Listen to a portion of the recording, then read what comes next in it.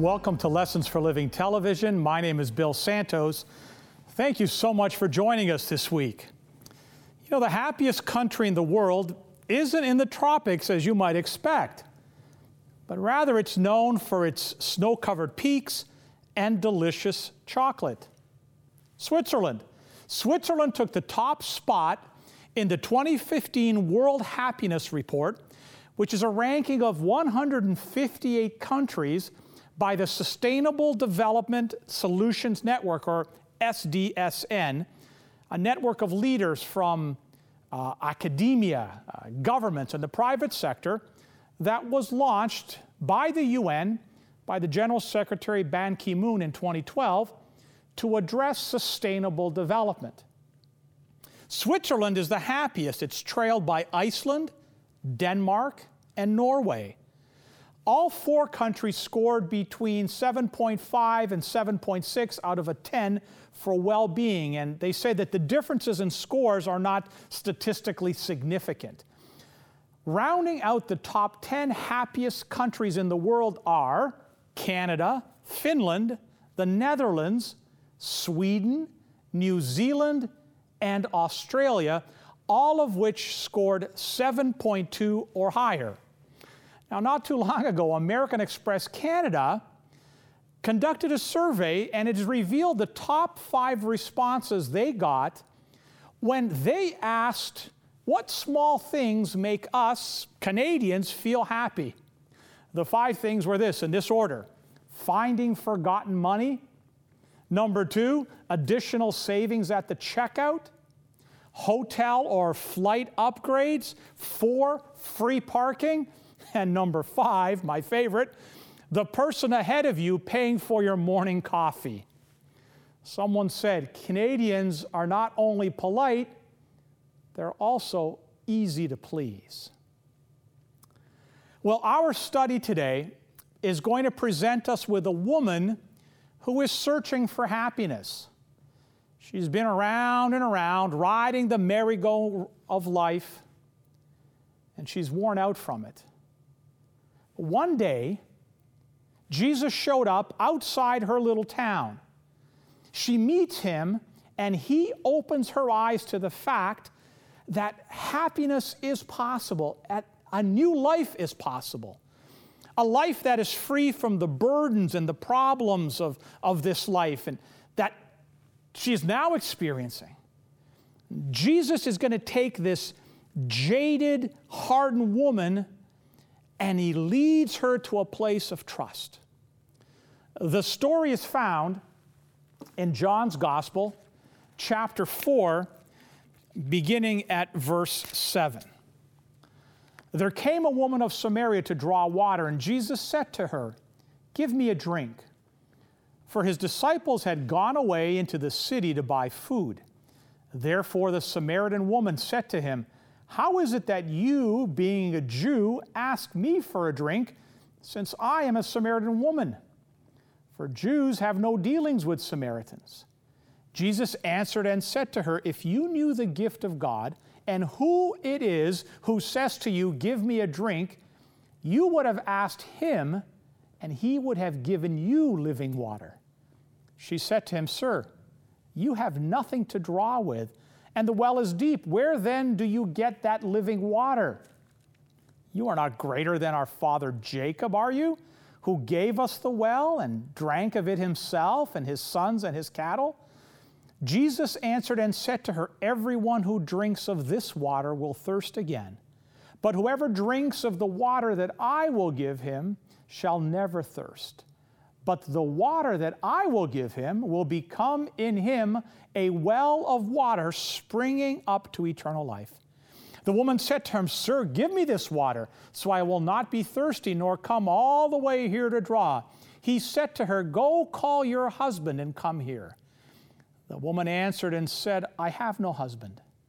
Jesus said to her, "You have correctly said, 'I have no husband,' for you have had 5 husbands, and the one whom you now have is not your husband. This you have said truly." The woman came to Jacob's well to draw water. She did not come with all the other women. She came to draw water in the afternoon. Most of the women would come early in the morning. They came while it was still cool. She came in the midday. History tells us that it was about a mile from town to the well where they came for water. Now, drawing and carrying water for the day was hot, sweaty work. And while they were there, they would catch up on the local gossip and would enjoy a few minutes by themselves away from the pressures of living in a male-dominated society. Now, why did this woman not come with the others?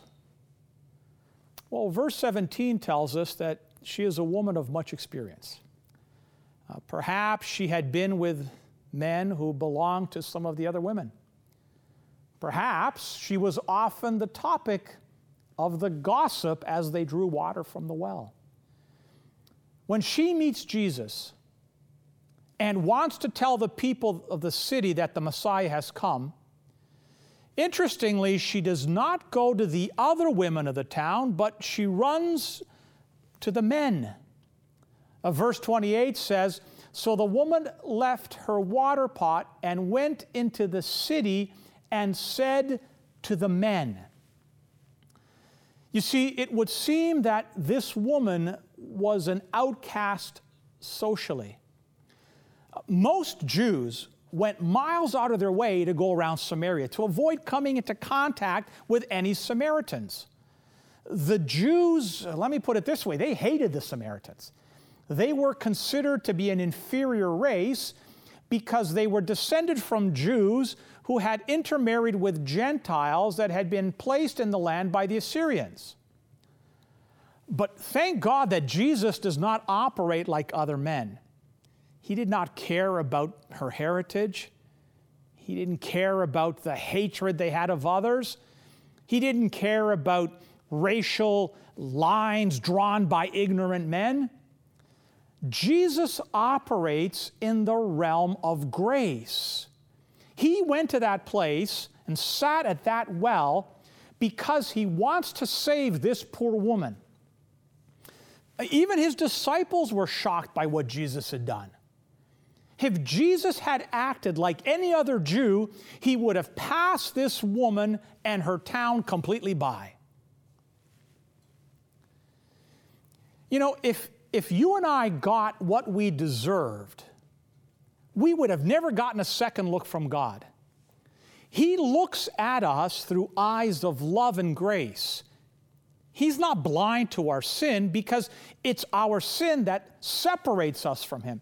But His grace bridges the gap between us and Him, and it brings Him near to us so that He can offer salvation to me and to you.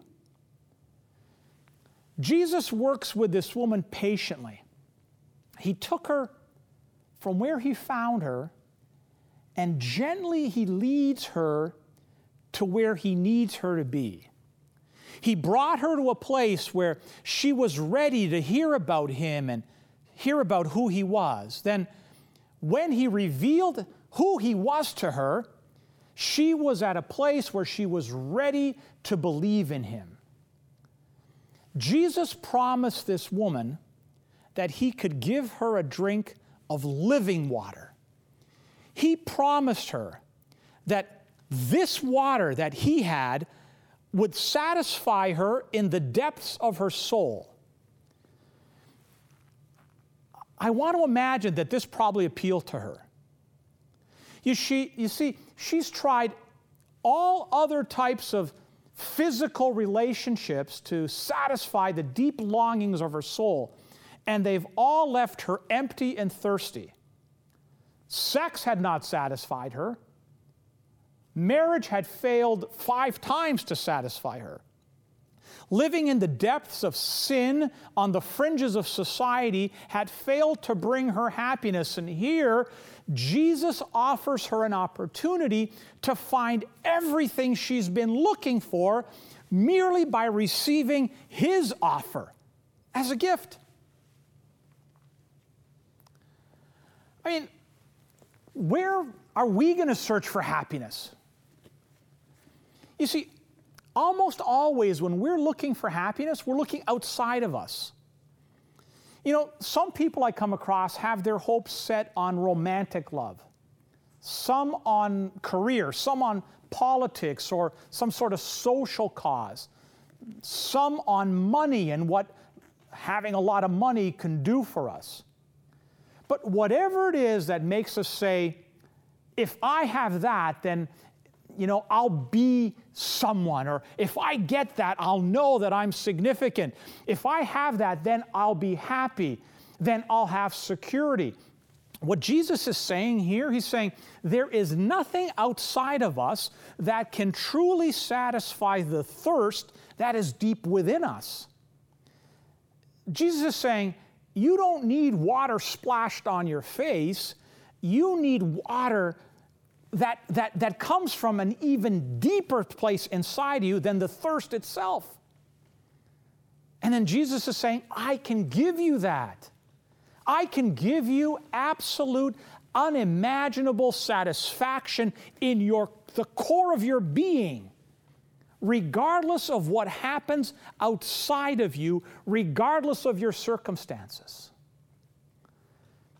But you see, there's something that gets in the way of us hearing what Jesus is saying. Most of us cannot recognize that thirst down deep in our souls. You see, as long as we think that there is some chance that we will achieve some of our dreams, as long as we think we have some shot at success, then we will be oblivious to that thirst that is deep within our soul. This woman at the well, however, she is under no such illusion. She says to Jesus, "What is this living water? Give it to me." Jesus then turns the tables on her and says, "Sure, go get your husband." She replies, "I don't have a husband." "No, you're right," Jesus says. "You've had 5 husbands. And the man you are with right now, he's not your husband." I mean, what's Jesus doing here? I mean, is he trying to humiliate her? No. Jesus is saying to her, if you want to understand the nature of this living water that I offer, you need to first understand how you have been seeking it on your own in your own life. You've been seeking it through men, and it's not working for you. And your need of men is eating you alive. Well, at this point, the woman is shocked by his knowledge of her life. The woman was impressed. She says, "Sir, I can see that you are a prophet. Our fathers worshipped on this mountain, but you Jews claim that the place where you must worship is in Jerusalem." And Jesus says, "Believe me, woman, a time is coming when you will worship the Father neither on this mountain nor in Jerusalem. You Samaritans worship what you do not know. We worship what we do know, for salvation is from the Jews. Yet a time is coming and has now come when the true worshipers will worship the Father in spirit and truth. For they are the kinds of worshipers the Father seeks. God is spirit, and his worshipers must worship in spirit and in truth." The woman says, "I know the Messiah is coming, and when he comes, he will explain everything to us." Then Jesus declared, "I who speak to you am he." And just then his disciples return, and they're surprised to find Jesus at the well talking with a woman. But not one of them asked why he was doing this. Then, leaving her water jar, the woman goes back to the town, and she tells the people, "Come and see a man who told me everything I ever did." Is it possible? Could this be the Christ? The people of the town make their way towards Jesus. Many of these Samaritans, the Bible says, believed in him because of this woman's testimony. They urged Jesus to stay with them, and he stayed 2 days. And because of his words, many more Samaritans became believers. They said to the woman, "We no longer believe just because of what you said. Now we have heard for ourselves, and we know that this man really is the Savior of the world." What a wonderful story of redemption. Jesus reaches out to this Samaritan woman, and then this Samaritan woman reaches out to the people in her village. I think there's something here we need to take note of. The most effective messengers of the gospel are real people who have had their lives transformed. Now, obviously, people who are phony in their witness to Christ are not going to be effective. None of us will tolerate for long someone who is just an outright phony. The most effective messengers of the gospel are real people who have had their lives transformed. Now, maybe you're watching right now and you're saying, that your witness for Christ might not be very effective because of something you did at some point in your life. And maybe at some point in your life you messed up. And as a result, you believe, God can't use me. Actually, it's the exact opposite. Most people today are turned off by what they call super saints. Most people want to hear from somebody whose faith has been tested, who knows what it is to experience God's grace. And that's who Jesus wants to have share his faith. Real people. Real men and women like you and I who have had their lives transformed by his power. Are you among that number? Have you had a deep failure at some time in your life and have found in that experience that God's promises are real, that God can forgive, that God can restore? If so, you have an obligation to share your story with others. Maybe you're watching me right now, and maybe at this very moment you are going through a time of failure or a time of pain. Don't shrink back from Jesus. He's reaching out to you right now, and he's saying to you, my grace is sufficient for you. I died that you might live. Accept my gift of love today. Maybe you're watching me today and you're saying, listen, I know I'm a morally good person. I don't do bad things. And really, Bill, that should be enough. There may be a God. I don't know for sure, but that shouldn't matter because I am a good person. Morally, I'm upright. I do good things. Well, Timothy Keller tells this story. He says, imagine a widow had a son for whom she sacrifices so that he can attend good schools and attend a great university. It's a real sacrifice for that widow because she is a woman of very slender means. As she's raising her son, she says to him, son, I want you to live a good life. I want you to always tell the truth. I want you to always work hard. I want you to care for the poor. And that young man goes off to school, graduates from this great university, goes off into his career and his life, and he never speaks to his mother or ever spends time with her.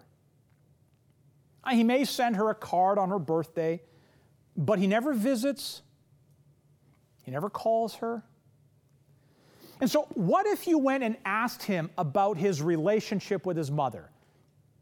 And he responds, well, no, I don't have anything to do with her personally, But you know, I always tell the truth.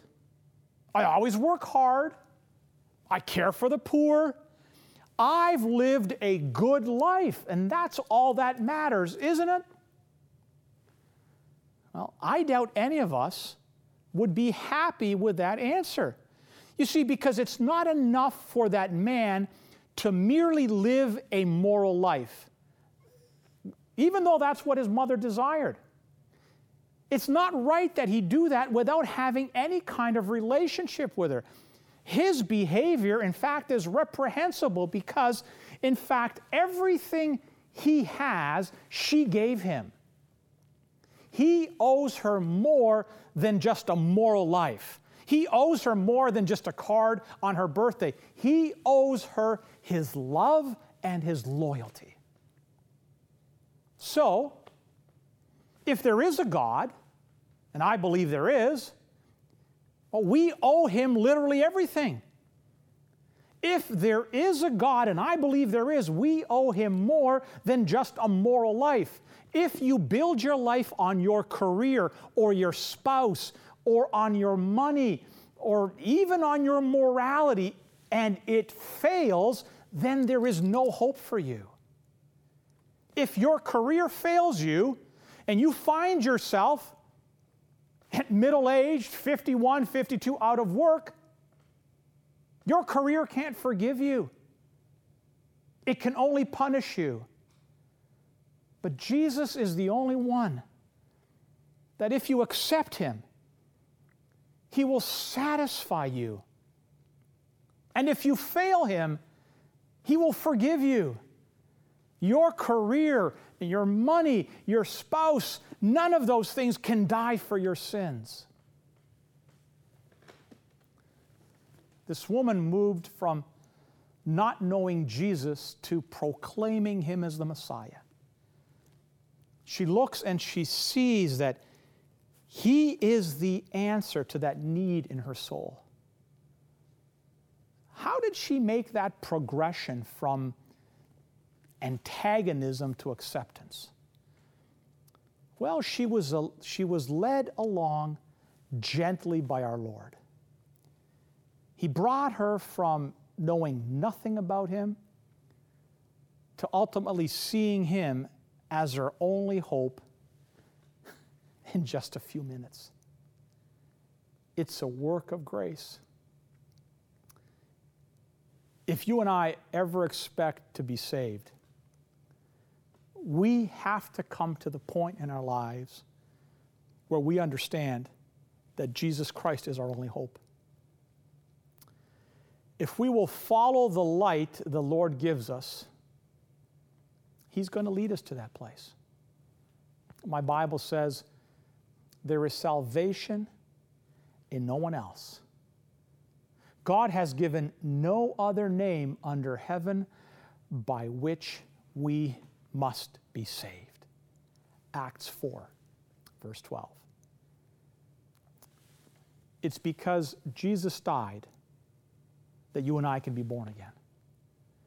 Seeing what Jesus did and why he did it will turn our hearts away from those things that enslave us towards him in worship. That's the gospel. That's it. It's the same for Samaritans, Canadians, skeptics, believers, and everyone in between. Let us pray. Gracious God and loving Heavenly Father, we thank you for Jesus, his death on the cross of Calvary, his spilt blood that cleanses us of all unrighteousness, that we may come boldly before your throne, receive your grace and forgiveness. I pray, Heavenly Father, that you draw near to those right now that are calling out to Jesus in acceptance as their personal Savior. Bless each and every viewer. Forgive us where we have failed you. In Jesus' name, amen.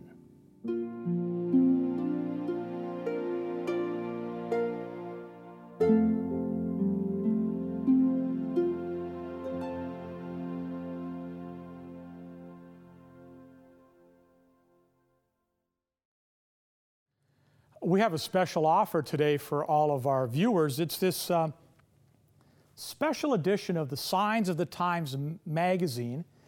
It's called The Benefits of Belief. It has some wonderful articles in here. We'd love to send it to you. We'll send it to you postage paid, no obligation whatsoever on your part. All you have to do is let us know that you want it. Here's the information you need to get your special copy of Signs of the Times magazine. To receive today's free offer, you can log on to the Lessons for Living television website, www.l4ltv.com. That's the Lessons for Living television website, www.l4ltv.com. There you will find information on how to order today's offer. You can also write us at Post Office Box 27030, Simcoe Conlon Post Office, Oshawa, Ontario, L1G 0A3, and we would be happy to send the offer out to you. That's Post Office Box 27030, Simcoe Conlon Post Office, Oshawa, Ontario, L1G 0A3. If you live in Canada, this offer will be sent out to you free and postage paid.